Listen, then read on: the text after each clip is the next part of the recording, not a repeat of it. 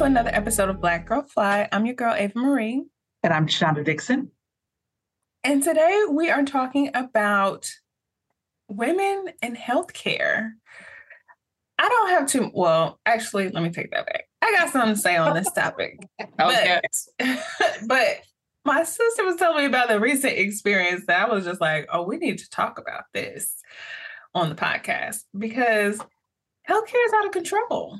Well, not only is it out of control, but I feel like we've got this time where doctors, they just don't give a care. And that's a nice version. That's me being PC.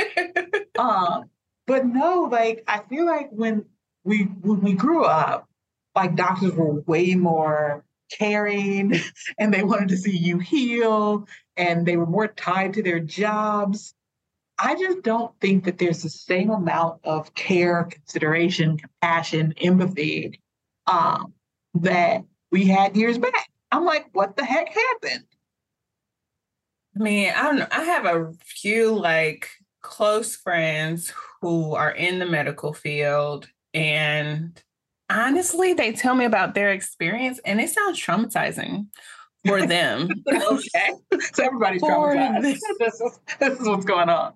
So how so? Like how are they traumatized? Because, and so I'm putting this out there. I'm like, so first of all, I feel like they signed up for the medical profession.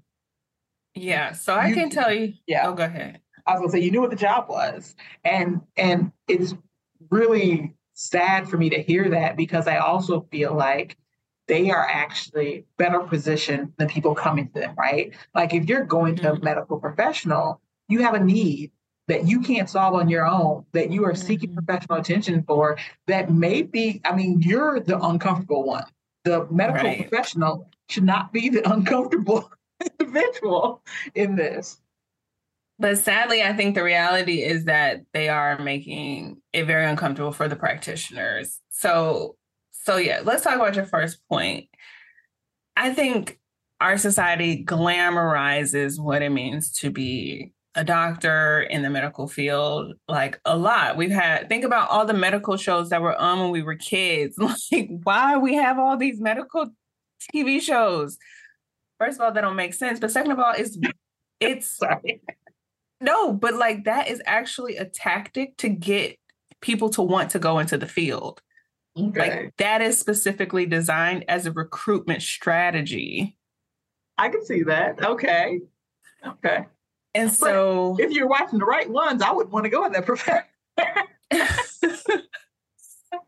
Right. So it depends on which ones you're watching. But I think it's that the salary looks really sexy, right? And for one of my really good friends, she was driven to the field because of like impact. Like she grew up in a community that was underserved and like she really wanted to be the change. And like that position gave her hope that she would be able to give back. Yeah. And what she found though, through her experience is that they made it really hard for her, specifically as a Black woman in the field. Like there are so many things that are working against you, but also just generally like the type of sleep schedule people are on during residency, how much they pay you. You can't even make enough to live. Like the conditions that are there, like it really is a hazing. And the hazing goes on for so many years. And then they just turn around and expect you not to have any trauma from the experience that you've just undergone for 12 years. Like, so I think that the matriculation cycle and just the way that they've set up the pipeline, I am not surprised that it doesn't birth fruit like in flowers. It births bitter people because they're in hella debt. They haven't slept in 12 years. They worked really hard. They haven't ate. Like they've been away from their family. Like they've had to postpone their lives. Like, why do you think that people would be happy-go-lucky to serve you after all that? Yeah. Well, it's funny though, because now that I'm hearing you say that though, I'm thinking like all of those things were administrative decisions, right? So the sucky part in this equation though, is that we've talked about the people being serviced and we've talked about the people who matriculate to provide those services. But the people who set that context for those people to provide the service don't have anything to do with any of these audiences here, Right. which is interesting. Yeah. And I think, I mean, one of my friends, she told me that it's actually the more senior doctors, right? Mm-hmm. Really kind of hazing. Yeah. And so sometimes it's them reinforcing the bad things that were done to them by this administration that we're talking about. Yeah. So they become part of the system too, which is not good either. So like you also become part of the problem. And then on the nurses side, I have a good friend who works the night shift. Like your body is not even meant to work nights. Especially not women. Yeah. Especially not women. And so doing that 3 days in a row or like doing that 4 times a week, like what kind of, and she's been hit, she's been spit on at work, like all this craziness, not to mention COVID. Like, I'm not even going to go there, but I think it's hard on those people. I have a lot of empathy for those people only because I know people who had that experience and have shared only a little bit of what they've gone through. But I mean, I get that experience though, but at some point I think we need a reminder though about the people that they're servicing. And that the people that they're servicing didn't do these things to them. Like how do we bring that up? How do we make that real? Because I do agree that those are pressures, but if it comes at the expense of the people that they're supposed to be servicing, I think there's a line that says you no longer need to be in this profession, right? That if this changed your desire to service and help the people who need you, somebody should walk away. I think it's a lot easier said than done, right? After investing all those years, all that time, right? I think you have a specialized skill set that doesn't transfer well to any other field. Yeah. I think it in theory makes sense. But I also want to go back to your point about like, it's kind of like the system reinforcing all of this badness, but we also can't discount why are we using these healthcare services in the first place? Like our model is so reactive and like we really don't in this country have a really preventative model that exists. And so the way that it is all situated in the first place where you're actually coming because this is your last resort. Yeah. That's already putting a level of pressure on the situation that's already pretty fragile, right? And so I'm saying all this and like realizing I don't know if we're gonna come to a solution by the end of this conversation because it's a system problem. Yeah. Well, not only is it a system problem, I do think it's important what you just said though, is that and also in order to be proactive, we actually don't need the doctors. So what mindset are individuals going to the doctor with? And maybe that is also impactful to the overall treatment of individuals in that space, right? So if I'm a person who I know I'm diabetic, but I ain't put the sugar down and I'm at the doctor because they telling me they're about to cut off my foot, that must also be draining to that profession. Right. To those people in that profession. Yeah, I think there's a level of individual responsibility that we have to have in that I can tell you from personal experience, it's so easy to shirk our responsibility on taking care of ourselves. Like to not work out every day is so easy. To work out every day is so hard. Yeah. Yeah. But you're right, girl. Preach to the choir there. But it's that everyday decision that we're making for ourselves that's putting us in the hospital.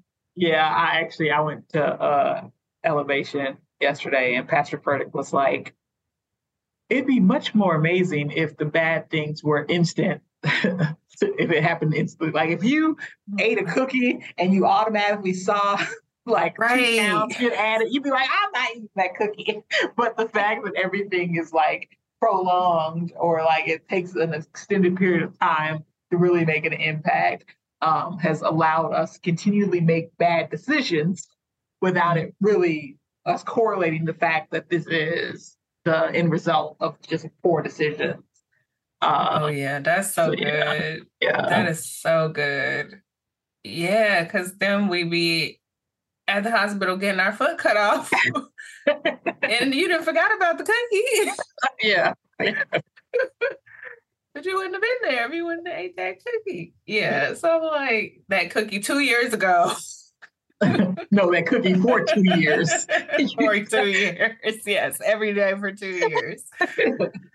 But yeah, but I mean, I think, and I'm like sighing because like this is something I'm trying to actively reprogram my mind right now about this, and it is literally so hard. It And I think, is. and I think about us growing up, like nobody was exercising. Nobody. No adult was going to a gym. Wait. We were poor. So I remember this. All the way until I was 16, I exercised every day because I had to walk to the city bus. You're right.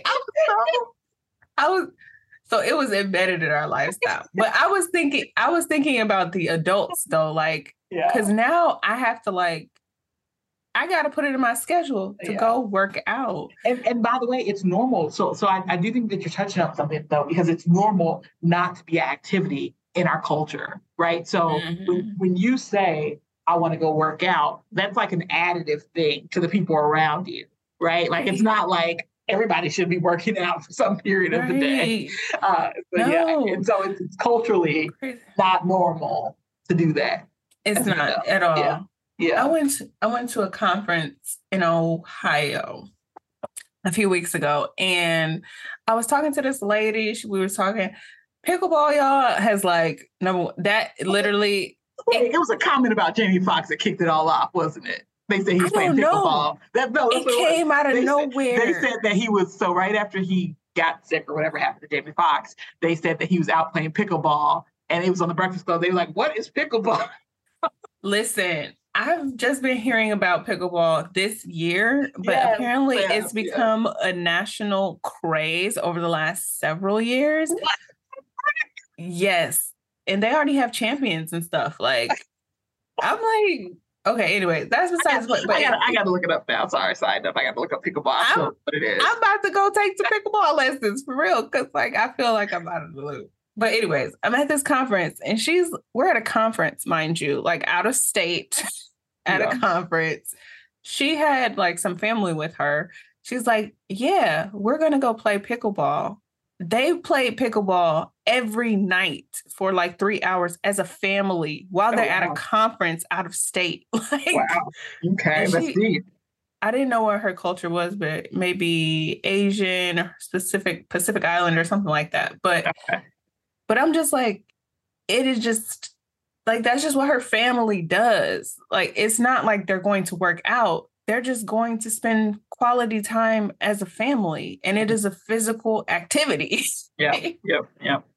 I'm like, and even my partner, like we talk, he played tennis as a child, like his whole life. And he would just go play tennis with his family. Like, that's just what everybody. We didn't do any of that. We did not do that. Where did they do that at? We did not do that. But I'm just like, it is like, it has to become like that though. Like, it has to become a part of your lifestyle. And it can't just be like, I have to go to the gym, because the decision not to go to the gym is so easy. Yeah. But it has to be like a part of the culture that you're creating within your family, within your friend circle, what have you, where like it's tied to fun, it's tied to quality time, it's tied to the things that you already enjoy doing anyways. Yeah. Oh, that's good. I hadn't thought about that in a while. I like it. Not that that's on topic. Preventative care. Preventative care, because my whole point is that we shouldn't be showing up at the hospital anyways. While it's too late, you about to get your foot cut off. That was my point. Okay, got it. No, but y'all, I'm completely off topic, so I'm just going to close it out there. Any final words you have for the people? you went a little off, but it made sense. You got it. You got it. You know, we always bring it back. Any final reflections? I would say, thinking about healthcare, the one thing that, you know, the lesson that I've learned over all of these years we've had family in hospital is just like advocating for yourself and learning for yourself.